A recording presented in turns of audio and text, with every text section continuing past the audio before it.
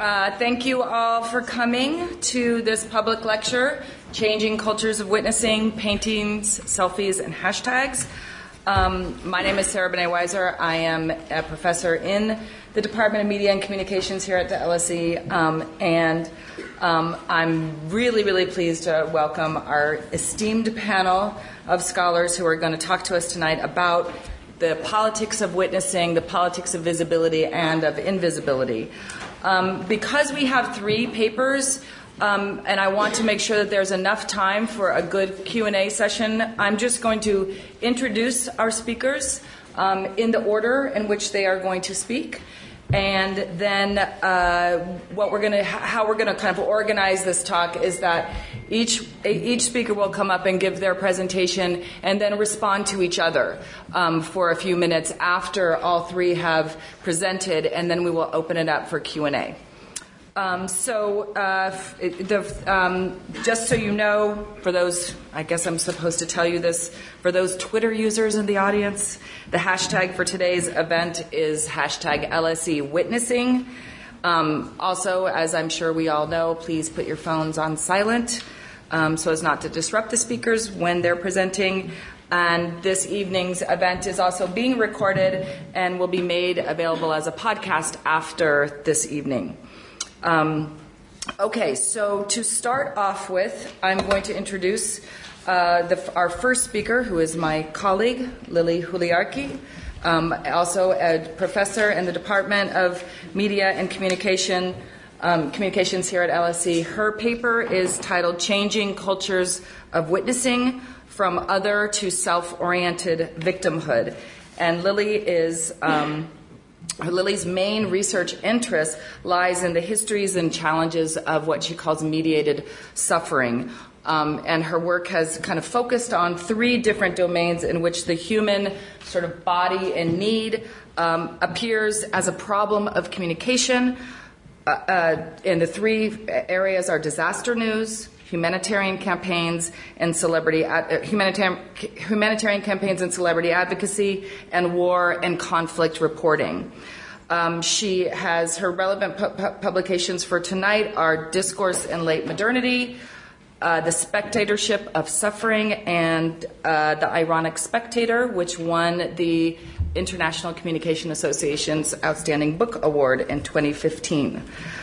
Next, we have Robin Wagner-Pacifici, and I want everyone to notice how well I pronounced that name.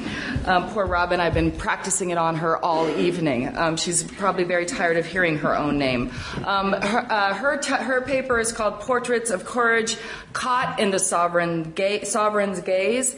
Robin is the University in Exile Professor of Sociology, which is quite a title, at the New School for Social Research in New York. Her research addresses moments of crisis and transformation in social life and the problems of mediation and representations that they pose. And she will be talking today about a book that former U.S. President George Bush is currently writing, or has written, currently just published, called Portraits of Courage, a Commander-in-Chief's Tribute to America's Warriors.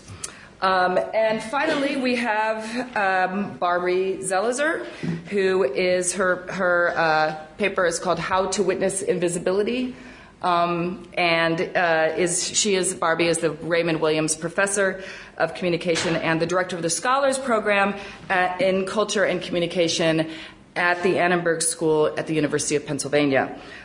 She is a former journalist and is known for her work on journalism, culture, memory, including collective memory, images, particularly in times of crisis. She has published 14 books and over 100 articles and essays. And she's a recipient of multiple fellowships. She's also a media critic. And she is the founding editor and current editor, and she told me today that she thinks she's going to be the editor until she dies, of Journalism, Theory, Practice, and Criticism. She's also, in the spring of 2018, she has founded a center at the University of Pennsylvania and she is now the director of this center called the Center for Media at Risk, which is a platform devoted to addressing media practice in journalism and documentary and entertainment and online practice in situations of kind of a creeping authoritarianism, something that is obviously clearly relevant for the contemporary moment. So tonight, they're going to be talking about issues of witnessing, cultures of witnessing, what it means to think about witnessing and visibility and invisibility in the current moment of what I think in many ways we can call an ongoing crisis of authoritarianism and witnessing. And so please welcome our speakers.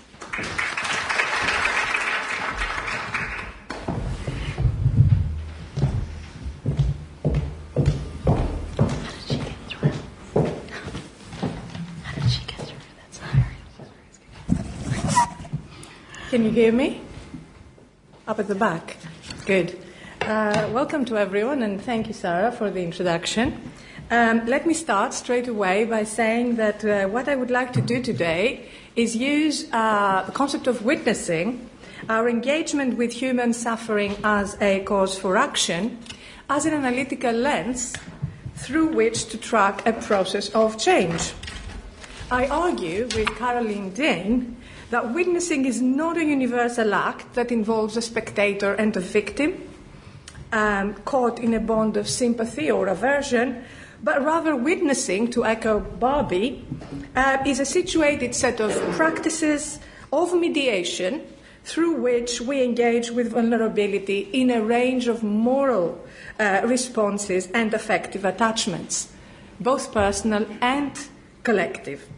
Practices of witnessing, in other words, are part of and produce cultures of witnessing within which we are not only invited to respond to human suffering, but also to define our own identity and our collective sense of belonging. And my historical starting point is Didier Fasson and Richard Rechtman's historical argument in their Empire of Trauma, that the 20th century, as they say, is characterized by a transition of the sufferer from a marginalized figure to someone with a respected status. And again, a transition of victimhood, once regarded as a personal defect, to now being a legitimate moral category that confers recognition to those who suffer. So by tracing some paradigmatic cultures of witnessing across the past 50 years, particularly in Western contexts, I want to complicate this argument that they make about the empire of trauma in two ways. First, I want to show the role of digital media in this transformation. And second, I want to draw attention to the present moment. And I want to point to the crucial political struggles that are taking place in the dominant Western culture of witnessing, if you like, that we today see, whereby victimhood is being appropriated appropriated not only by those who have historically suffered injustice and trauma, but, importantly, also by those neoliberal and patriarchal structures of power that have inflicted and continue to inflict that suffering in the first place. So which are these historical cultures of witnessing? What political communities do they constitute? And to whose benefit do they work? To whose cost?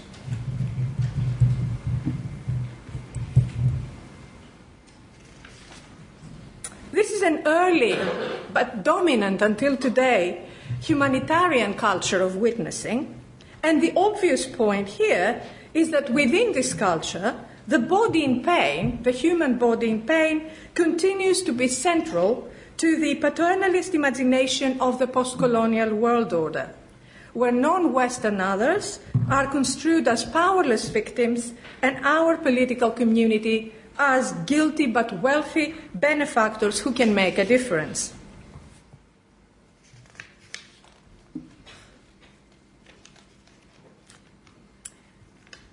Here in this one, the vulnerability, in the new one, where witnessing culture is a culture of empowerment, the vulnerability of those whose precarity stems from material conditions of historical expropriation and global inequality is articulated with empowerment, with a sense of agency and sovereignty.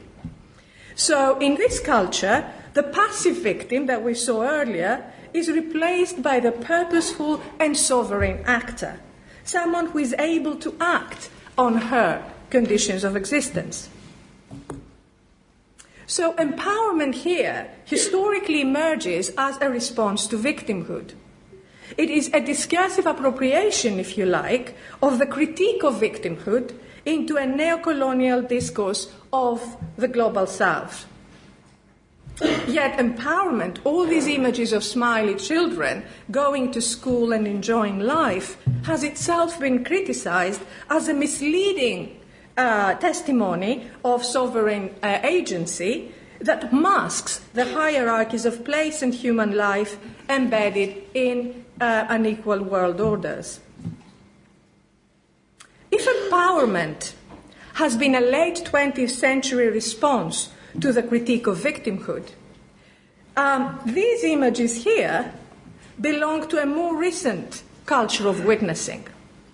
They inaugurate what in The Ironic Spectator I call a self-reflexive or post-humanitarian witnessing. This is a culture of witnessing that continues to treat vulnerability as a cause of emotion and action, but does so by effacing, taking away the vulnerable others and turning to the self. Examples of this kind of post-humanitarian witnessing can be found also in all the examples of celebrity advocacy that you see. When we see celebrities speaking on behalf of others, when we see them traveling around in different refugee camps or zones of crisis and war, where the camera follows what they do, perhaps what they wear or what they say, adding something about their newest film, and then, by the way, mentioning the fact that they are also doing humanitarian work in this or that part of the world. And you can also see it, for instance, on appeals like the Red Nose campaign of comic relief, or in Christmas online shopping campaigns of various NGOs that invite us to shop in order to do good.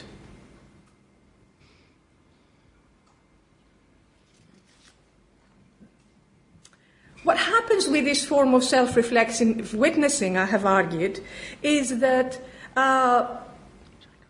it kind of deals in a new way with the tensions between agency and paternalism, victimhood and empowerment as inadequate responses to the question of how do we respond to suffering others.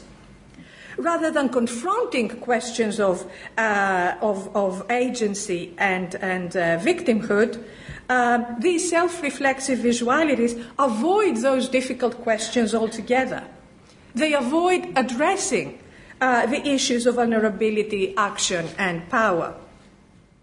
Agency, instead, is displaced onto us as Western consumers and consists of light touch acts of online self-expression. For instance, do the quiz to find your feeling, and then work out what kind of a humanitarian you are, but also simpler things like liking or sharing pages on Facebook or Instagram, retweeting hashtags, or signing online petitions.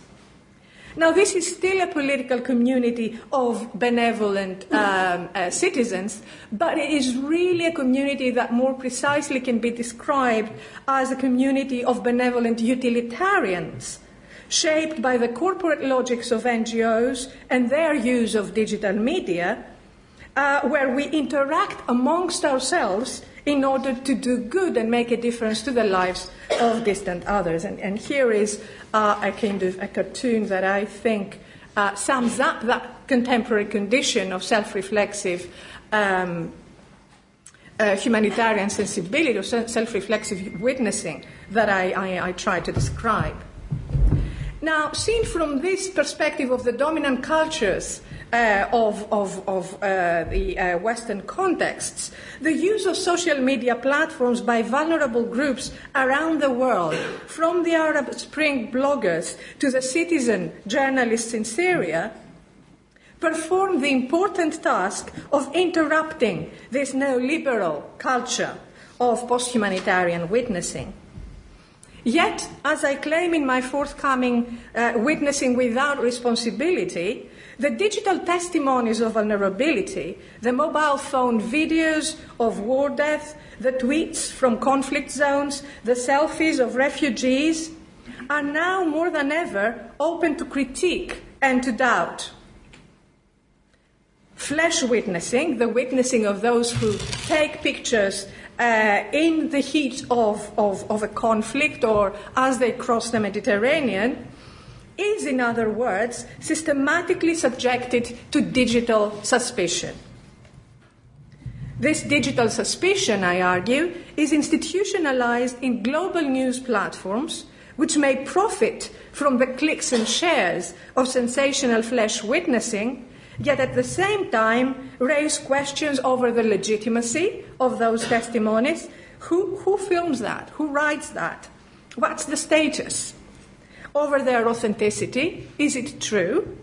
And over their appropriacy. Does it offend us? Should we publish it?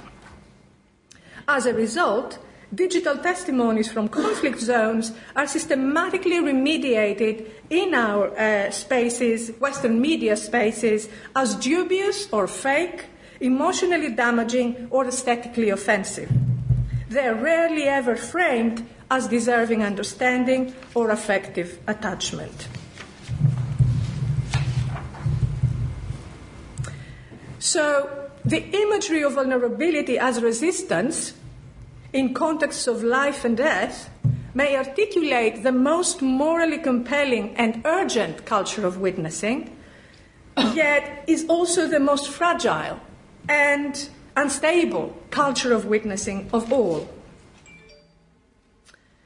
So, if cultures of post-humanitarianism and digital suspicion today ignore or corrupt testimonies of acute human need and relentless violence, which cultures of witnessing dominate our media spaces then? And this takes me full circle back to victimhood. Only this time, victimhood is disarticulated from precarious bodies in contexts of life and death, of risk on life and death. It is instead attached to signifiers of privilege, male privilege, be this class anxiety over borders or security, or challenged privilege, as we perhaps remember this recent case. Victimhood is, as we see all around us, relocated within Western political communities themselves, and the victims are amongst us. As Sarah Bannett-Weiser argues, post 9/11, a significant cultural shift has occurred where white identity has been recast as uniquely vulnerable and victimized. This reimagining of victimhood is today at the heart of a reactionary identity politics driven largely by social media, one that fully resonates with Trump's Make America Great Again or Farage's Take Back Control. This performative self-victimhood and its popular misogyny resonates neatly with Fassin and Rechtman's early reference I made to the empire of trauma, the kind of our era being the era of trauma. But it also complicates it and says something more than that. It spots a crucial shift in the contemporary culture of witnessing, a shift from others as subjects, distant others as subjects of suffering, evident in the earlier paternalisms that we saw, towards the male self as the main legitimate subject of vulnerability. We have so far seen that there are various cultures of witnessing that coexist within what Fassin and Rehman call the dominant moral economy of the 20th and the 21st century. We've seen that victimhood, empowerment, self-reflexivity, digital suspicion, and the last version of self-victimhood are all cultures of witnessing that claim to define and constantly redefine our personal identities and collective senses of self.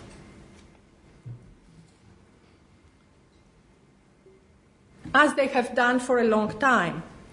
Today, however, these visualities operate within market, political, and technological contexts that instrumentalize and commercialize the political uses of vulnerability. The consumerist activism of self-expression, the digital suspicion of flesh witnessing, and the reactionary hyper-vulnerability of Western white male victims work in this sense as forms of symbolic redistribution. They establish a neoliberal, self-oriented culture of witnessing that not only reconfigures vulnerability by redefining who appears as legitimately injured, but crucially appropriates the moral meanings of vulnerability itself, its reliance on history and on the material conditions that have caused the long-term systemic suffering of others, and place those meanings of vulnerability today at the service of the already powerful. In so doing, this neoliberal culture of witnessing perpetuates existing racial and gender hierarchies that privilege certain bodies over others, that classify vulnerability in terms of the worthy versus the undeserving, the grievable versus the ungrievable lives. The political struggle here is also not only, but also a struggle around visibility and narrative. It lies in challenging this culture and its market-driven platform structures. It is about keeping our cultures of witnessing as an open space as possible, preserving what we might call its agonistic plurality, and finding ways to grant vulnerable bodies, even in their mortality, the visibility that they claim, importantly, in the terms that they claim it, as they fight to tell their story, connect with others, and speak back to power. Thank you very much. Good evening, everybody. Can you hear me? I want to thank our hosts, Sarah and Lily, for having invited me, and I'll thank Barbie, too, because she's here. And we're all very good friends. So I'm very happy to be here, and want to talk tonight about a new artist burst upon the scene, George W. Bush. So in 2017, former U.S. President George W. Bush published a book of portrait paintings he'd completed during the 8 years since he had left office. While animals and self-portraits and famous politicians had been the subjects of some of his earlier post-presidential efforts, this book, titled, as you can see, Portraits of Courage, a Commander-in-Chief's Tribute to American Warriors, consisted exclusively of portraits of wounded U.S. military veterans of the wars of Iraq and Afghanistan, Bush's wars. The book contains nearly 100 portraits. Most are close-ups of faces and torsos, and some are full body length, and many reveal scars and prostheses. Deep in the throes, and they are throes, of the Trump presidency, it is easy to slip into nostalgia for previous U.S. presidential administrations, even that of the younger Bush. Thus, I think it's useful to force a critical revisiting of past administrations in order to remember their own transgressions and sovereign overreaches, their own crises of legitimacy and betrayals of public trust, and their own representational strategies. Bush's wounded veteran portraits provide one important medium and site for such a revisiting. They also raise many issues regarding the concepts of courage and its representation, the role of witnesses in politics and war, and the nature and purview of sovereignty. You may all be familiar with the 17th century painting by Diego Velázquez, Las Meninas, painted in 1656 and 67. Through 67.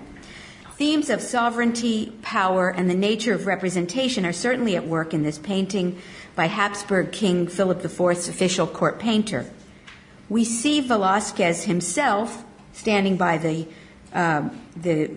painting that he's working on, the Infanta and her courtiers and ladies' maids, the onlookers, and the King and Queen of Spain, Philip IV and Mariana. It is believed, although you cannot really see it in this because it's a little bit too bright, but it is believed that they are up here in a mirror, very dim. I wish you could see it, but they're there. Luminous and dim at the same time. Convention and tradition would imply that whenever the sovereign is in the room, the sovereign is the subject, and his subjects will attend to him. Though the painting provides several possible subjects. The sovereign may regard his subjects with his omnipresent gaze, but it is his image that is copied and circulated across the realm, augmenting his powers. So what and who are the true subjects of this painting? It's elicited much commentary and interpretation over the centuries, perhaps none more famous than the essay by Michel Foucault titled simply Las Meninas. Foucault focuses on the complex network of gazes and glances and distractions and describes the painting as one in which a, quote, slender line of reciprocal visibility embraces a whole complex network of uncertainties, exchanges, and feints. Reciprocal visibility is such a redolent and meaningful phrase, especially when questions of witnessing and its media are at hand. The idea of reciprocity is also especially vexing when the subjects who are simultaneously both doing the looking and being looked at are fundamentally unequal in their powers, as it would seem for court painters and monarchs or military veterans and former presidents. Focusing on the reflection of the King and Queen of Spain that hovers in the back of the artist's studio, Foucault writes, quote, of all of these figures represented before us, they are the most ignored, since no one is paying the slightest attention to that reflection, which has slipped into the room behind them all. Inversely, insofar as they stand outside the picture, and are therefore withdrawn from it, an essential invisibility, they provide the center around which the entire representation is ordered, end quote. The monarchs may be present or absent or reflected in a mirror, something in between. Nevertheless, they remain the central figures of the realm, the palace, and the painting. So it's difficult to say exactly why I thought of Las Meninas when I first saw George W. Bush's portraits of the American wounded veterans. Rather than the court painter or the White House artist rendering the sovereign, we have the sovereign painting his political subjects. So there are echoes of the reversals of perspective and power and gaze so pronounced in the Velázquez masterpiece. In the case of Bush's portraits, the issues was how the makers and the fighters of contemporary wars were to be represented and by whom. The Bush paintings have unstable identities. Are they artistic subjects, political subjects, military subjects, or autonomous historical agents? And what about the painter who started these wars, who sent the veterans into battle and captures them in oil years later? What kind of a subject is he? Laura Bush, George Bush's wife, writes in one of the forewords of the book that, quote, each of the remarkable men and women featured in this book is someone George knows.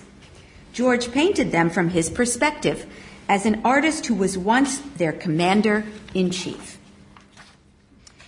In his narrative descriptions accompanying each portrait, Bush provides basic details of the veterans' motives for volunteering to fight, of the explosions and attacks that wounded them, and of their difficulties in re-entering civilian life. He also refers frequently to his role as their commander-in-chief, to his post-presidency life, and sometimes to his own efforts to find meaning. As a painter, former President Bush represents his subjects pictorially, determining which features to highlight, which perspectives to stress, how close, how far away, how calm or puzzled or sad or satisfied the mien of each veteran. Just show these again to you. He freezes them in time and by his gaze and his brushes. He also apparently defers to them. They are portraits of courage. They become the subject of his attention and his gaze. It is they, not him, who are being painted and admired. But coming as it does from their former commander-in-chief, it's not clear how an invitation or command to become a painted portrait is received. Is it a request? Is it an order? Can a veteran decline when the sovereign calls? On the one hand, Bush seems to desire a reversal of conventional official deference, as he salutes them. Quote, he writes, this is a tribute to men and women who volunteered mainly in the years after 9/11 to defend our country. The greatest honor of the presidency was looking them in the eye and saluting them as their commander-in-chief. End quote. On the other hand, the call to action, whether it be one of the sporting events that Bush organizes or inclusion as a model for a portrait, stubbornly follows institutional hierarchies, however humorous or self-conscious. For example, Sergeant Major Chris Self is described by Bush as experiencing difficulties having a new leg prosthesis made when, quote, we talked about biking and I suggested Chris come with me at the ranch and ride. Well, I sort of challenged him to it. I'm a good soldier, sir, he said. You say when and where, and I'll be there, end quote. The differences between an invitation, a challenge, and an order are unclear, but the good soldier will show up. This is Chris Self. And what about all those injuries and wounds, some visible and invisible, that reverberate in painting after painting? Amputated limbs, pieces of shrapnel lodged in the body, post-traumatic stress disorder, depression, alcoholism. As a painter, Bush need take no responsibility for the wounds and conditions of his subjects. He expresses concern, admiration, appreciation. As a former wartime sovereign, there's no expression of responsibility, remorse, or apology. War's havoc is clear, war's reasons are mute. With all this havoc, it's possible to ask if this book could be viewed as an anti-war book, or as one ennobling war through renderings of war's maimed heroes.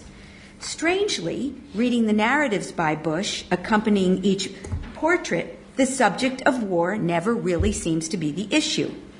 Rather, it's adjustment to civilian life, dealing with the psychological and physical wounds, finding one's way through depression and disability. Wars are just there, like a harsh and dangerous landscape to be traversed, the backgrounds of the lives of warriors. Nevertheless, the repetitive, obsessive, artistic rendering of veteran after veteran implies a nearly impossible totalizing project and the expiatory impulse behind it.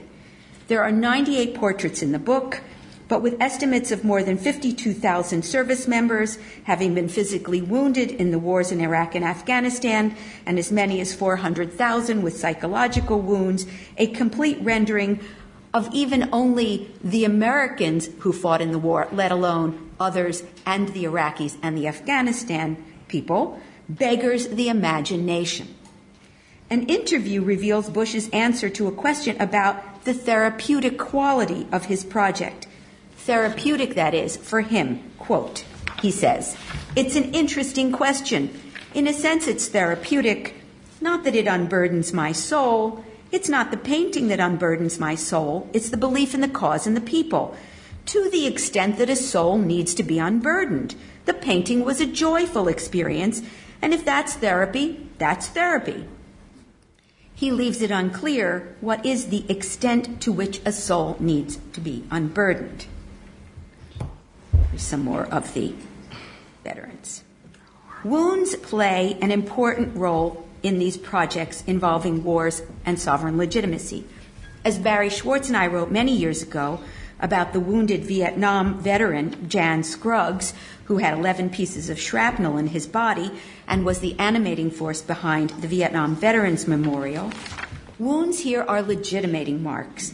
The body of the veteran is the proof of the intimate experience of war, courage, and manhood. Scruggs' wounds make him a generalizable veteran, a collective representation. Wounded veterans mediate war and peace, the military and the civilian worlds, and the living and the dead. But as the portraits and the accompanying narratives in Portraits of Courage make clear, the lives of wounded veterans are full of pain and struggle and often pathologies of body and mind. Thus, wounds can be both legitimating and contaminating at the same time, and invariably raise the specter of the hideousness and inhumanity of war, particularly in the context of the Bush Doctrine's justification of preemptive war and the general rejection of any narrative justifying the wars in which the veterans fought. These wounded veterans as artistic subjects bear ever more symbolic burdens. The conviction that character is best reflected in the face is one expressed by Bush himself. He says, most of the paintings are closely cropped portraits that I hope give viewers a sense of the remarkable character of these men and women. I wanted to show their determination to recover, lack of self-pity, and desire to continue to serve. The faces Bush paints from photographs he receives from others, and we can talk about that if you'd like in the discussion, are mobile and alert even when they are obviously sad or depressed. Only one of the paintings in the book features Bush himself, and it functions in a way that's reminiscent of the peekaboo mirror image of the King and Queen of Spain in Las Meninas. Bush is painted dancing with First Lieutenant Melissa Stockwell, one of only 2 women portrayed in the book. It shows them both full length. She has a prosthesis where her leg was amputated. Bush's self-portrait in this dancing scene is the only full-length portrait in the book to feature no visible wounds. Thus we find a distinct, perhaps unique form of sovereign exception, that being the intact body of the sovereign amongst his damaged and mutilated subjects. But claiming a sovereign exception requires a legitimate claim to sovereignty. And here we have to remind ourselves Bush is a former sovereign and the veterans are former soldiers. These portraits limn a temporal threshold, but one not easy to traverse or specify with certitude. With very few exceptions, there's an absence of military insignias or uniforms. Veterans are dressed in casual T-shirts, Bush dressed in dark green shirt and blue pants. But many of the elements of the book, including the sporting events organized by the Bush Institute that surround it, raise questions about sovereignty and its purview. To what extent does Bush's sovereignty still attach to his person many years out from his presidency? This is an unexpected and open question given the United States' commitment to democratic transfers of power. One place this question comes up regards the duties and perquisites of office. For example, Bush features one veteran officer, Daniel Gade, and highlights the occasion of his promotion as he's still in the military. Quote, in May 2013, my staff informed me that Dan was being promoted from major to lieutenant colonel. In a break with protocol, I invited him to my office so I could administer the ceremony myself. As I pinned Dan's new insignia on his uniform, I was overcome with the incredible sense of pride and gratitude for Dan's service to our country. By 2013, Barack Obama was in his second presidential administration, and George W. Bush was, by his own description, a painter. it is not clear under what authority Bush was able to administer a ceremony of military promotion. No reference in this narrative to his having requested special permission to perform the ceremony ex officio. The narrative simply assumes the authority, and the reader shouldn't blink. The administration of a promotion ceremony might seem like a small act on which to hang a thesis about the unresolved shadows of sovereign privilege, legitimacy, or democratic transition, but perhaps not too small to raise an important issue about the legitimacy and resonance of acts of representation. Pulling on this minor thread returns us to the conundrums of reciprocal visibility. One more minute. The folksy, humorous, and earnest presentation of the ex-president Painter may distract us away from the memory of shame or misbegotten imperial wars with all of its victims, of torture as a legitimate interrogation technique, of preventive war as a formal strategic policy. The individual full-frontal portraits of the veterans, along with the biographical narratives, present a contradictory reality. That reality, in which the democratic impulse to honor each citizen soldier is in tension with the impulse to retain the sovereign powers of an imperial presidency. So it is with our eyes wide open that we should assess the multiple questions related to the portraits George W. Bush has painted, questions about who gets to paint whom, about what it means to render and rend, about power and visibility in the aftermath of an era. Thank you. I have to begin with a little bit of an admission. I changed my topic midstream, and so I am neither about paintings, nor selfies, nor hashtags, but I have reverted in a moment that I think is quite important to be thinking about news photos.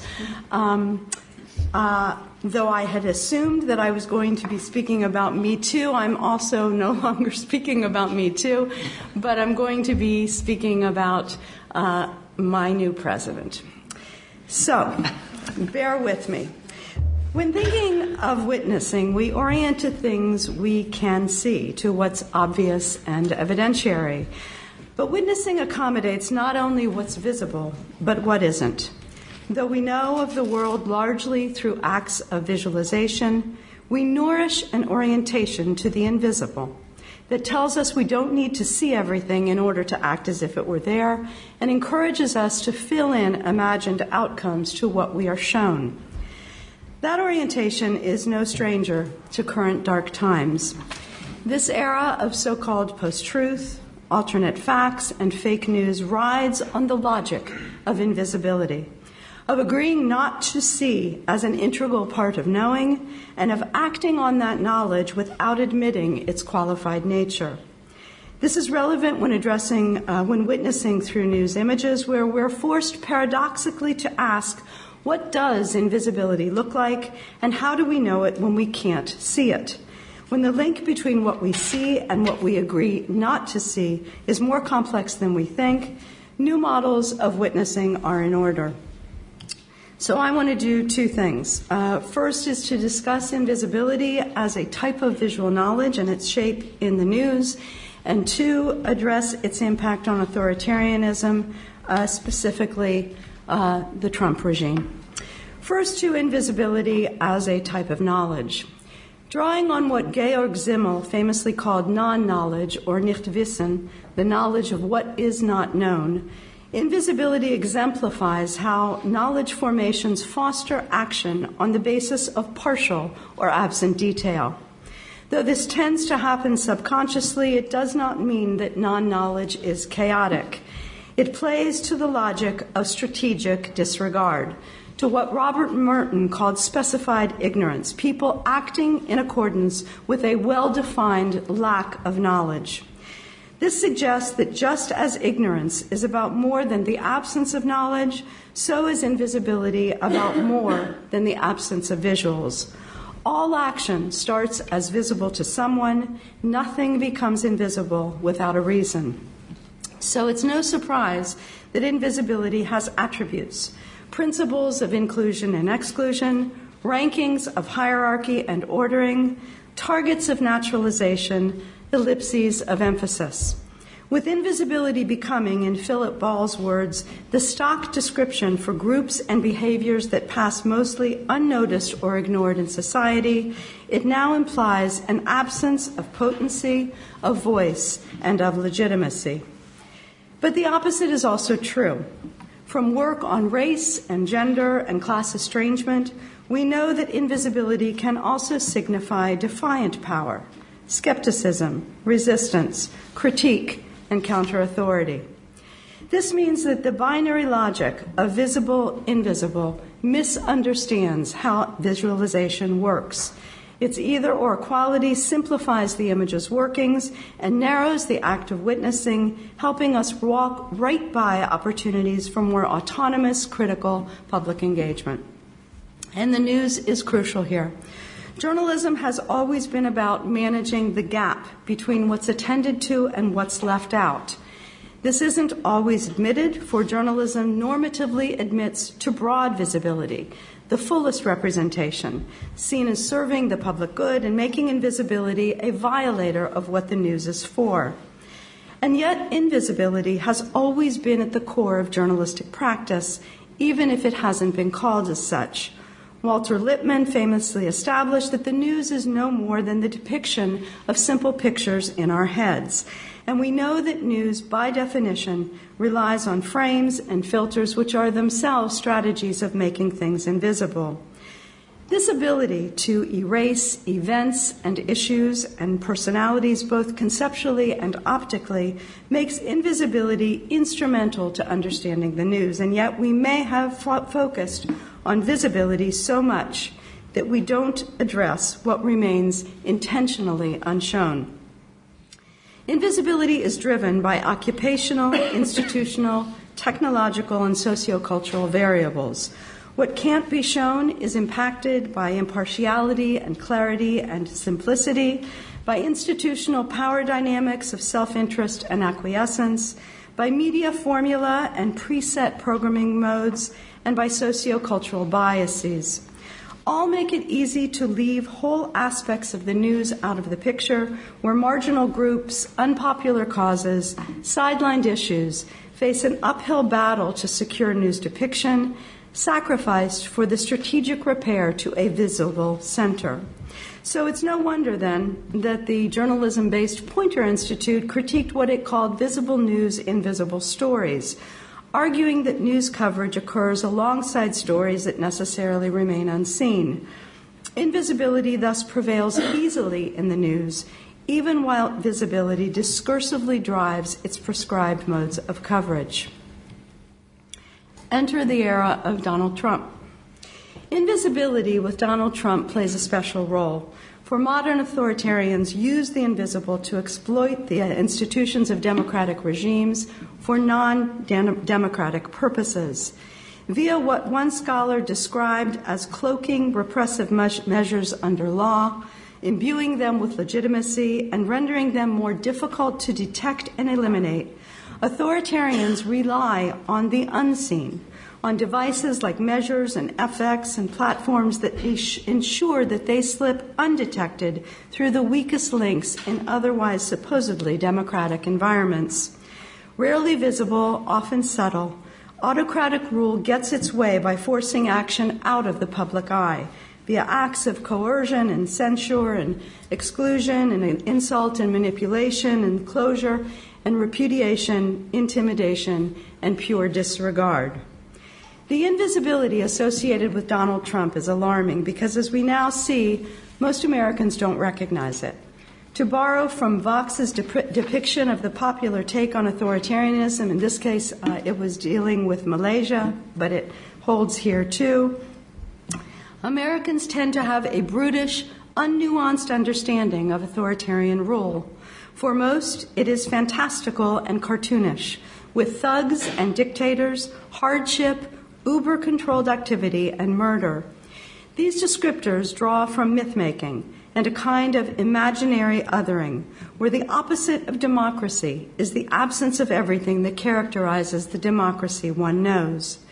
They draw, too, from a media intent on crafting a tempered record, visual and otherwise, of all that happens, regardless of how outrageous it might be. This is why obviously critical visual impulses of Trump are almost nowhere in the news. Though images of dissent and irony and satire critique Trump's autocratic style all over soft TV programming and online, in toys and comics and gaming and online and theater and film, news images of Trump are more timid and less fully representative. Invisibility perseveres because all those drivers I just mentioned conspire against representation. Journalism's visual cues regularly tone down Trump's depiction, leaving troubling aspects of him unseen and needing to be taken on faith. This makes invisible dimensions as important as what's seen, giving witnessing new centrality in the news. And because Trump relies on the fact that autocratic rule works via the unseen, we must closely look at what's being shown so as to better assess what's being kept from us.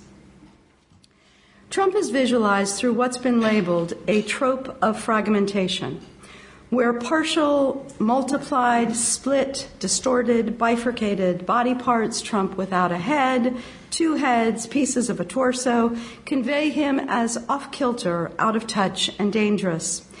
These degrees of invisibility, rather than the visible-invisible binary, both orient to and complicate what image handlers are orchestrating, leaving us to ask, as the Washington Post queried, who is the real Donald Trump?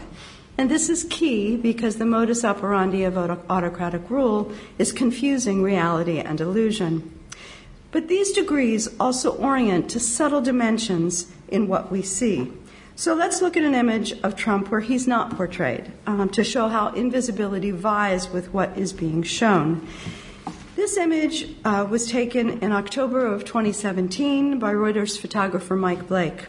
Across old and new media, it was hotly contested by those for and against Trump.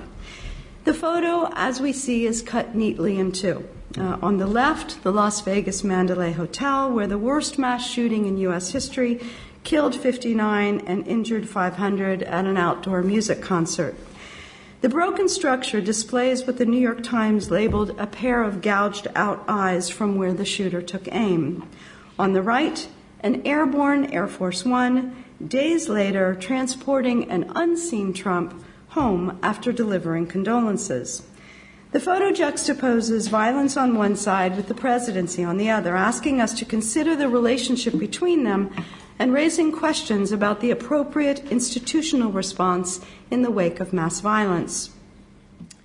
Praise for what the photo depicted celebrated Trump's speedy arrival, his sidestepping policy issues like gun control, his salute to first responders and visit with survivors, all widely depicted. Images showed a broadly smiling U.S. president with all sorts of local Nevadans.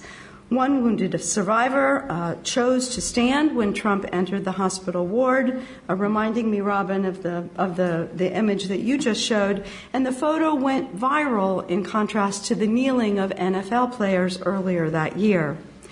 Critique targeted the same issues flip side.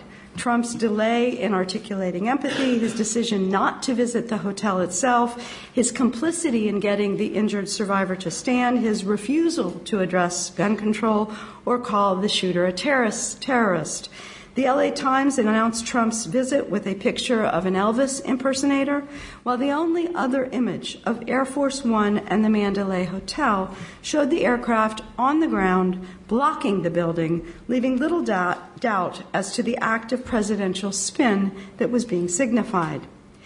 These contradictory readings prompted the New York Times Magazine to track the use value of images of broken glass, and the piece ended by saying, the photo places the scene of the crime alongside the presidential plane. It's almost a political statement. But a statement saying what? That the president is ignoring the problem? That his presence consoles a frightened nation? It's a clear picture, but it has no clear political meaning. That political meaning, however, lies in what's not seen in the photo, in the witnessing trope from which it mnemonically diverges. Witnessing has long been portrayed in the news as evidence of official responsiveness to violence. All the way back to the liberation of the concentration camps of World War II, seeing the damage and being depicted doing so has been used as a recurrent stand-in for official action, evidence that officials were paying attention to things that might have gone under their radar. The juxtaposition of sites of violence and those who witness its damage has depicted a long line of catastrophic events in the news. 9/11 and more recently terror in Aleppo and Istanbul. But rather than showing witnesses to violence, our photo depicts the opposite. The presidential aircraft is on its way out, as if Trump were escaping the broken hotel, sheltered, even barricaded by an officious transport vessel, impervious to human loss. Not only is Trump not shown then, but the inanimate object that stands in for his presence is depicted fleeing the scene. Viewers of the image noticed this break in Witnessing's depiction. As the photo circulated, it was discussed in comparison with earlier catastrophic events like 9/11 and debated as to its piercing depiction of Trump's defects. As one Reddit poster noted, Air Force One in Las Vegas equals Con Air. This juxtaposition and its variation from the originary trope pushed the public to critique what it was being shown. The more the image circulated, the less kind and more reflective its viewing public became, and no clear meaning unless one looked more closely at the photo and its meaning across time to show how invisibility complicated what was being shown in one picture. This photo is emblematic of a slew of images showing an invisible Trump, shielded by inanimate objects. Airplanes in Puerto Rico, motorcades in Virginia, and at the Mexico border, helicopters here in London. They call on us to notice how the ongoing depiction of Trump's presidential acts reveals a president coming undone. So what does this tell us about witnessing? It's no accident that this image was part of a list of what The Atlantic recently called the most 2017 photos ever, for lack of a better descriptor. 2017 has become an age of invisibility, where critical stances on autocrats regularly juxtapose what is known with its more important messages unseen. The fact that what we see depends on our agreeing first to what we don't see, The fact that what we see depends on our agreeing first to what we don't need to see makes our witnessing complicit.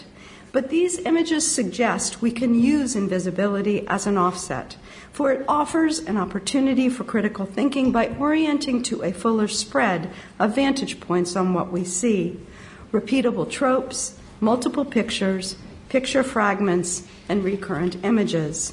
That activity requires a different mode of literacy, where viewers can be taught to engage more discerningly, thoughtfully, and critically with what they are given. This says that our witnessing needs to change. If invisibility invites a different kind of looking that forces us to probe behind what we see, it offers us, too, a productive corollary for news engagement writ large, orienting beyond what we're given, accommodating background and context and significance and meaning and complexity and our own critical engagement as witnesses. And in this day and age, I can think of few more necessary coping strategies for resisting the autocrats among us. Thank you. And yes, that is toilet paper on his foot.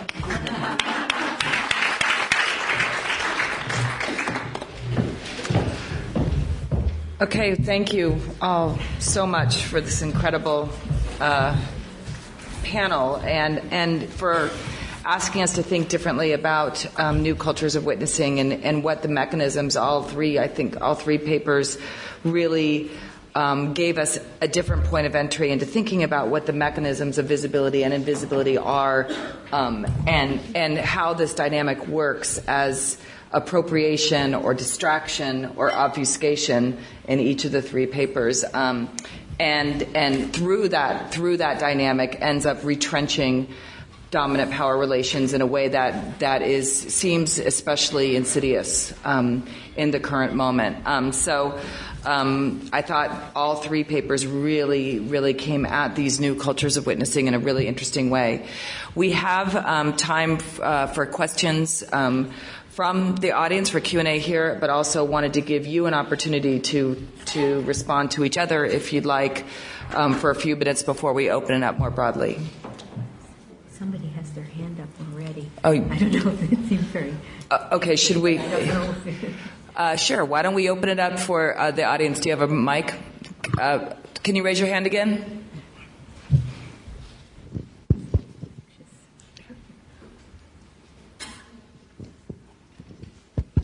What is witnessing?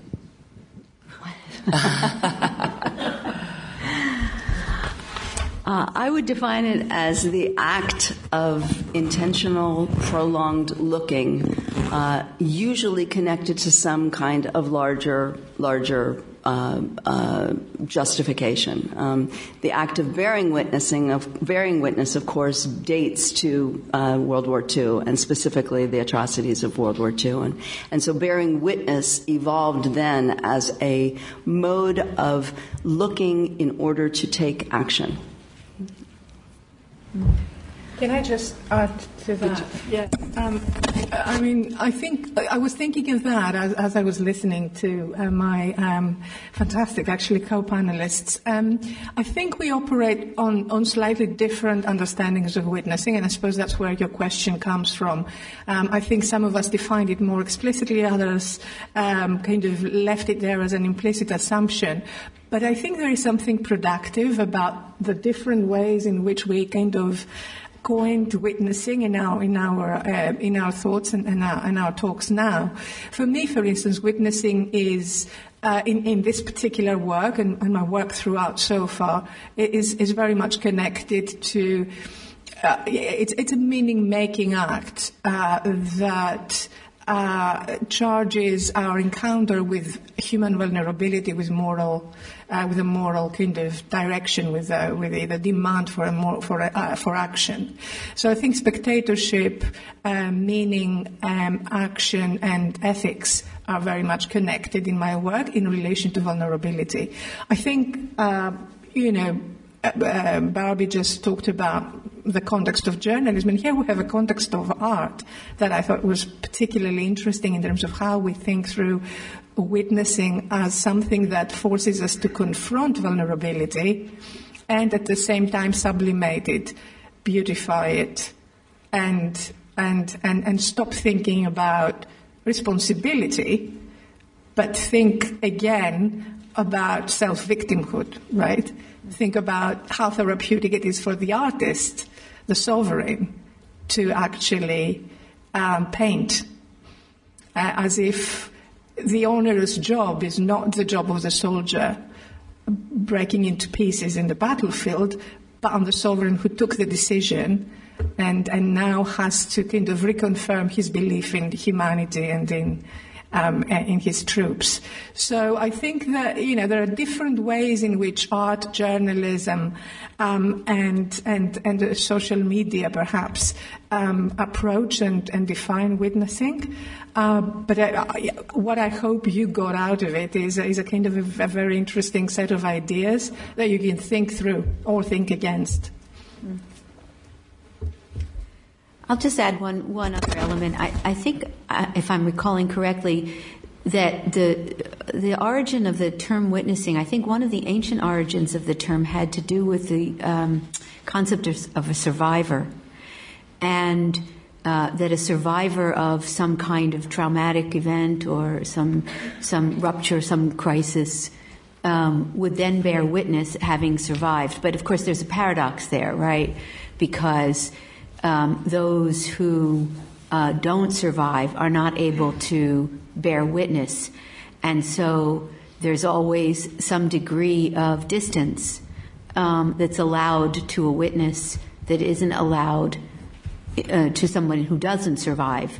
And so I think there are kind of multiple and paradoxical concepts of witnessing that that do speak to contemporary dilemmas about who has the right to bear witness, whose representations of a particular reality are legitimate, are believable, who gets to represent what happened. So I think it's multiple and contradictory as a concept. Maybe that's why it's so interesting. We can open it up to other questions.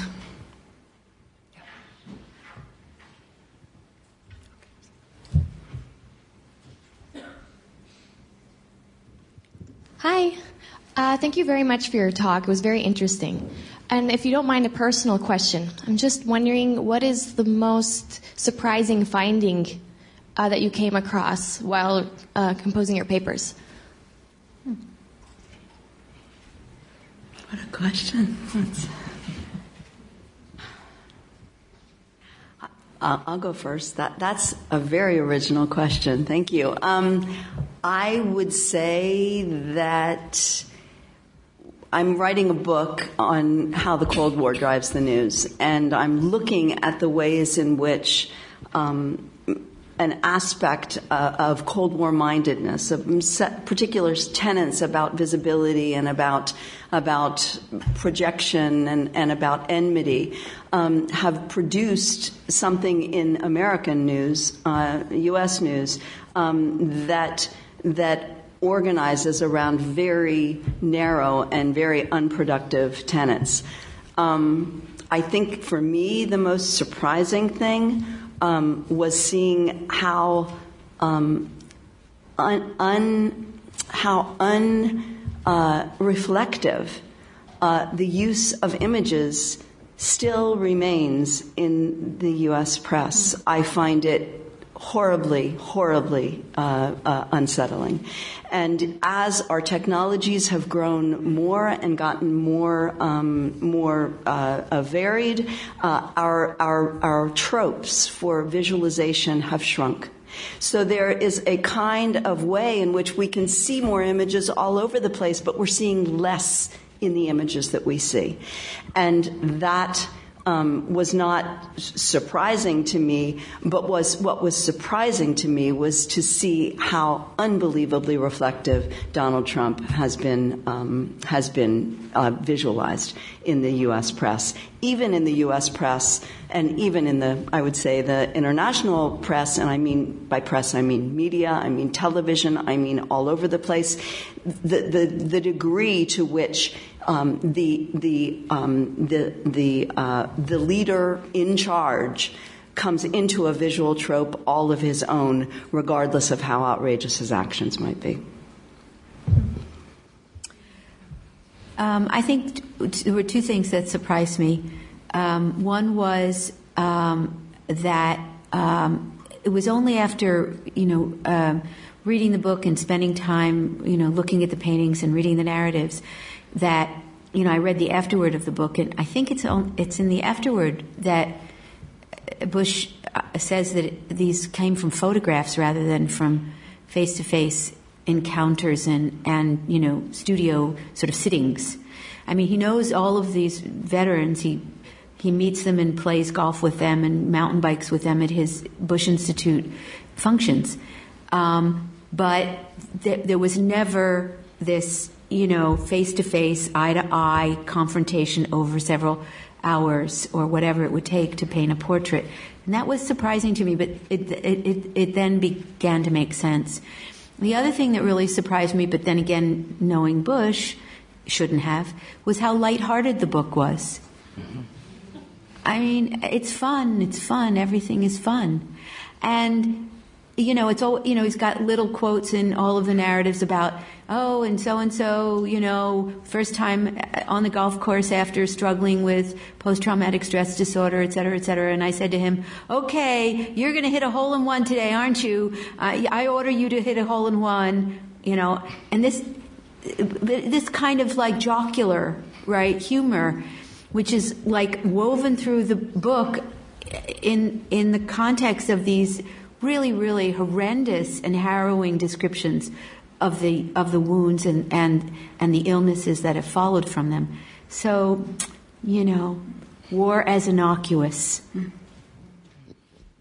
I'm surprised that the most surprising thing that you found wasn't that Bush had reinvented himself as a painter. And a not very good one. And really not very good reviews, one. But he's following Winston Churchill, who, as you all must know, did the same thing. Lily, do you want to?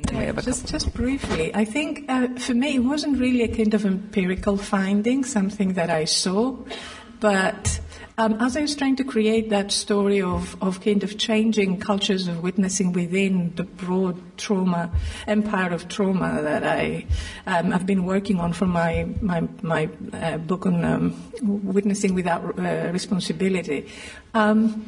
What really surprised me was that move that it seems to be happening between, on the one hand, the rise of self-righteous victimhood amongst our own political cultures, on the one hand, in both sides of the Atlantic. Well, certainly within the Western world, I think also broadly in Western Europe, the rise of authoritative populisms is very much based around this idea that we are the victims, on the one hand, and on the other hand, the kind of gradual erosion almost of credible and contextualized and informed imageries and stories of distant others, people who come to us as refugees or victims of conflict zones or people who are living in zones of chronic need, so to speak, around the world. I think there is a parallel move where the more we become victims in our own cultures, the less our institutions are willing to provide informed and rich narratives and images of distant others. Okay, Sam, and then right here. Right here. Hi. I wanted to ask in Portraits of Courage about, so with the Las Meninas, that there was this kind of like unique, rich object of the portrait that's not reproducible. And then it seemed like there was a lot of effort put into these works as a book, as something that can be transmitted and reproduced easily, but still is like based on these rich, even if they were just drawn from photographs, still these like rich, unreproducible images. So I was wondering how that related to your idea of kind of like the sovereign painter and his subjects. Mm-hmm. Yeah. Good question. Yeah. Well, I mean, I think that if you take a look even just at, the Spanish Habsburg kings, there were so many paintings done of them, many by Velázquez, right? So that one thinks about the monarch as a kind of infinitely reproducible, right? And in fact, the only one who deserves a portrait. Now, I think what Las Meninas does is it kind of problematizes the centrality of the sovereign, who may or may not be there and is only there in a mirror. And there were a couple of mirrors, I think, in other presentations tonight. So that was kind of interesting. So I think that I'm not sure I'm answering your question, but I think sovereignty requires reproducibility in order to sustain its hold, its power, its amplitude, its magnitude. And at the same time, it has to kind of constantly remind you that it's only one individual who can occupy that position, right? So again, another kind of paradox. I think the interesting thing about the Portraits of Courage book is that it seems to be going in a very different direction, right? Which is the sovereign painting the subjects, okay, and honoring them, and reproducing them in this kind of serialized way, right? So that it's their individuality. But in fact, if you think about it, there he is. He's right in the midst of it. He cannot resist putting himself in the center of this series and putting himself in there as literally the only one who's not wounded. So I feel like the kind of that old, whatever, ancient pull of sovereignty, with all of its purviews and prerogatives is still somehow there, even as it seems like he's trying to deconstruct it in the service of his subjects. Just as a follow-up to that, I don't know if either of you have seen, has anyone seen this new painting that Trump has commissioned for the Oval Office, where he pictures himself with only Republican presidents from the past, no Democratic presidents from the past at all, and it's so it really connects both of these papers, this idea of the sovereign painting himself as the subject, and as you talked about, Barbie, that invisibility is more than just about the absence of visuals, and it's also just a really bad painting. It looks like the dogs playing poker painting, except for it's a bunch of Republican presidents sitting around a poker table. So, sorry, you have to look at it. It really does look like that. Okay, yes, Adir, you had a question. Thank you very much for this intellectual talk. My question is about the notion of self-victimization. It was interesting that it's mentioned, especially after 9/11, and I wonder what's the purpose of self-victimization? What can be gained out of it? Thank you. I think you... Who talked about self-victimization? I quoted Sarah in my own paper, but I can... But you start. You start. No, you see, it was your paper. You start, and then I'll come in. Then you can talk about your own point about that. Okay. So for me, self-victimization comes in a kind of historical trajectory of cultures of witnessing, right? So, and it comes into that narrative, if you like, that historical narrative, in the sense, in the form of particularly social media platforms. That have voiced numerous, particularly male, figures of power who claim that they lose either prestige, status, money, because of particular accusations within the public sphere. That's one way in which self-victimhood has manifested itself. And it is, I would say, a kind of a digital media phenomenon today.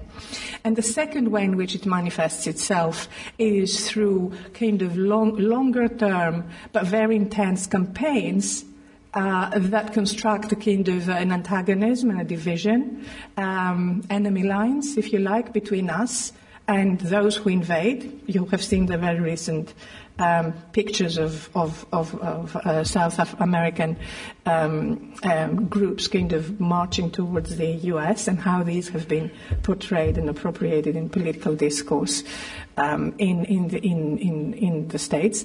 But that was exactly the rhetoric that was used here during the Brexit campaign, and that is precisely the rhetoric that has been used as rhetoric of self-victimhood, of us being under attack, of us losing rights, losing employment, losing peace and safety during the 2015 migration crisis, when most of the European borders closed precisely because of those arguments of victimhood. So I would say there are two formulations of that idea of self-victimhood in contemporary political discourse.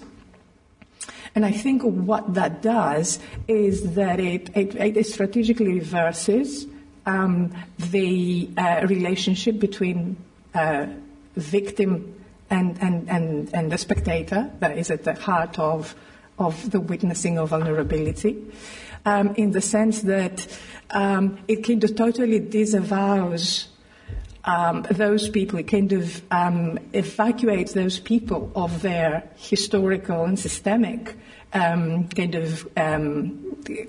condition of vulnerability, the fact that they are fleeing because of a particular reason, for instance, or victims in the Western public spheres speaking out because they have been done injustice, and turns that position of victimhood onto the powerful, right?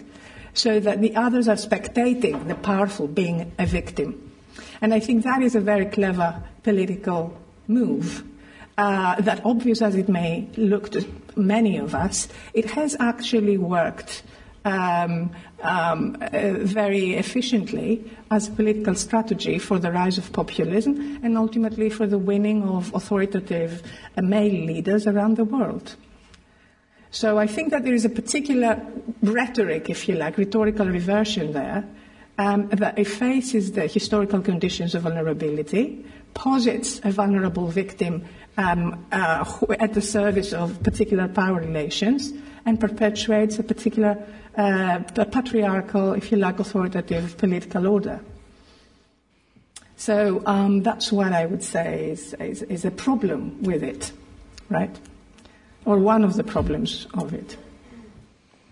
Would you like to say anything? Well, you said it very eloquently. I think. I think what I was talking about in when you cited that is really, again, this, like Lily just said, this kind of the power of this political strategy to take this incredibly rich in many sorts of ways, economic, socially, culturally, nation after 9/11 into reroute the strategy of victimhood, of political victimhood, back or onto those people who had positions of power.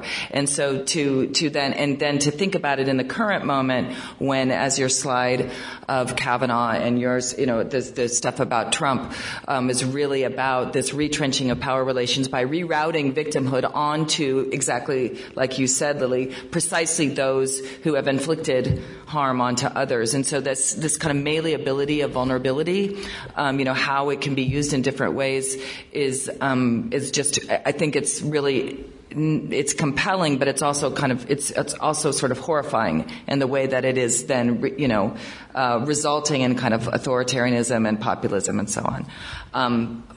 But I'll stop talking then because we have time for one more question. Thank you. A lot of what has been said has focused on visual culture, and I'm wondering if you could share with us something of your thoughts as to the phenomena of oral witnessing and how that is increasingly coming into the discourse. Well, you're assuming that it is coming into the discourse. I'm not sure I'd agree with you. I think that the visual has magnified in terms of its capacity and its centrality to accommodate witnessing activity. I feel that the oral has very much kind of gone to a background stance where all we need to see are these tropes, right, that we recognize and we automatically input meaning to them. So I'm not sure that oral witnessing is anywhere near where it used to be, right? That would be my stance. I think that the modes of witnessing are changing. The new media landscape is pushing towards the visual, as Barbie said. I still think that there is a place for language within that. I think a lot of the self-victimhood that we see, for instance, in political speeches or on social media, on Twitter accounts, a lot of the Trump victimhood is actually linguistified. It's tweets against fake news. It's where he actually calls himself a victim in language. But is that the same kind of linguistic genre as the kind of oral testimonies that we know from the past? No. And I think, again, just as we have to kind of develop new literacies to understand the place of visibility and invisibility in contemporary journalistic discourse, I think it's the same with language. We need to find ways to understand and engage analytically with new languages of witnessing that now can be confined to 150 characters, but they still do a very important job in disseminating meanings about victimhood. Or 450 characters, because he often tweets 3 at once. Yes, yeah, double that. I also think that there's different kinds of oral witnessing, and this question also made me think of the recording of Trump 2 weeks before the election, the infamous Entertainment story where he, is recorded talking about getting away with sexual assault because he's powerful and rich. And how there was this moment where I thought that kind of oral witnessing, that recording of that has to do something. It must do something. And in fact, it was very easily explained away. And I think that's so, some of the processes of visibility and invisibility, if you can kind of apply them to oral witnessing, also is about what is not, what is heard covers up or distracts us or obfuscates from what that is not heard, in that kind of... Yeah. Can I just say... Yes, of course, you can have the last word. I think it also it raises larger questions in the sense that I don't know that we've figured out in this moment how to deal with bifurcated action in a moment where much of the world is polarized. What do we need from visuals? And so I think that the whole relationship between words and images is shifting. It's shifting incrementally. It's shifting often in counterintuitive ways in the sense that it goes back and forth. But I think that we haven't yet figured out what the visual, right, which has historically always been seen as a tool of universalization, right, what the visual does in a moment where all action is being codified as polarized. And so I think that we're in a paradigm shift. I don't know where it's going yet. I don't think we can know. But I think there's something certainly about politics, which is at the heart. We know none of us even said politics, I think, at the heart and power of everything that we've been talking about as it kind of takes shape vis-a-vis the visual. Which is a fantastic way to end a fantastic set of conversations. Thank you all so much for presenting your work. Thank you for your questions.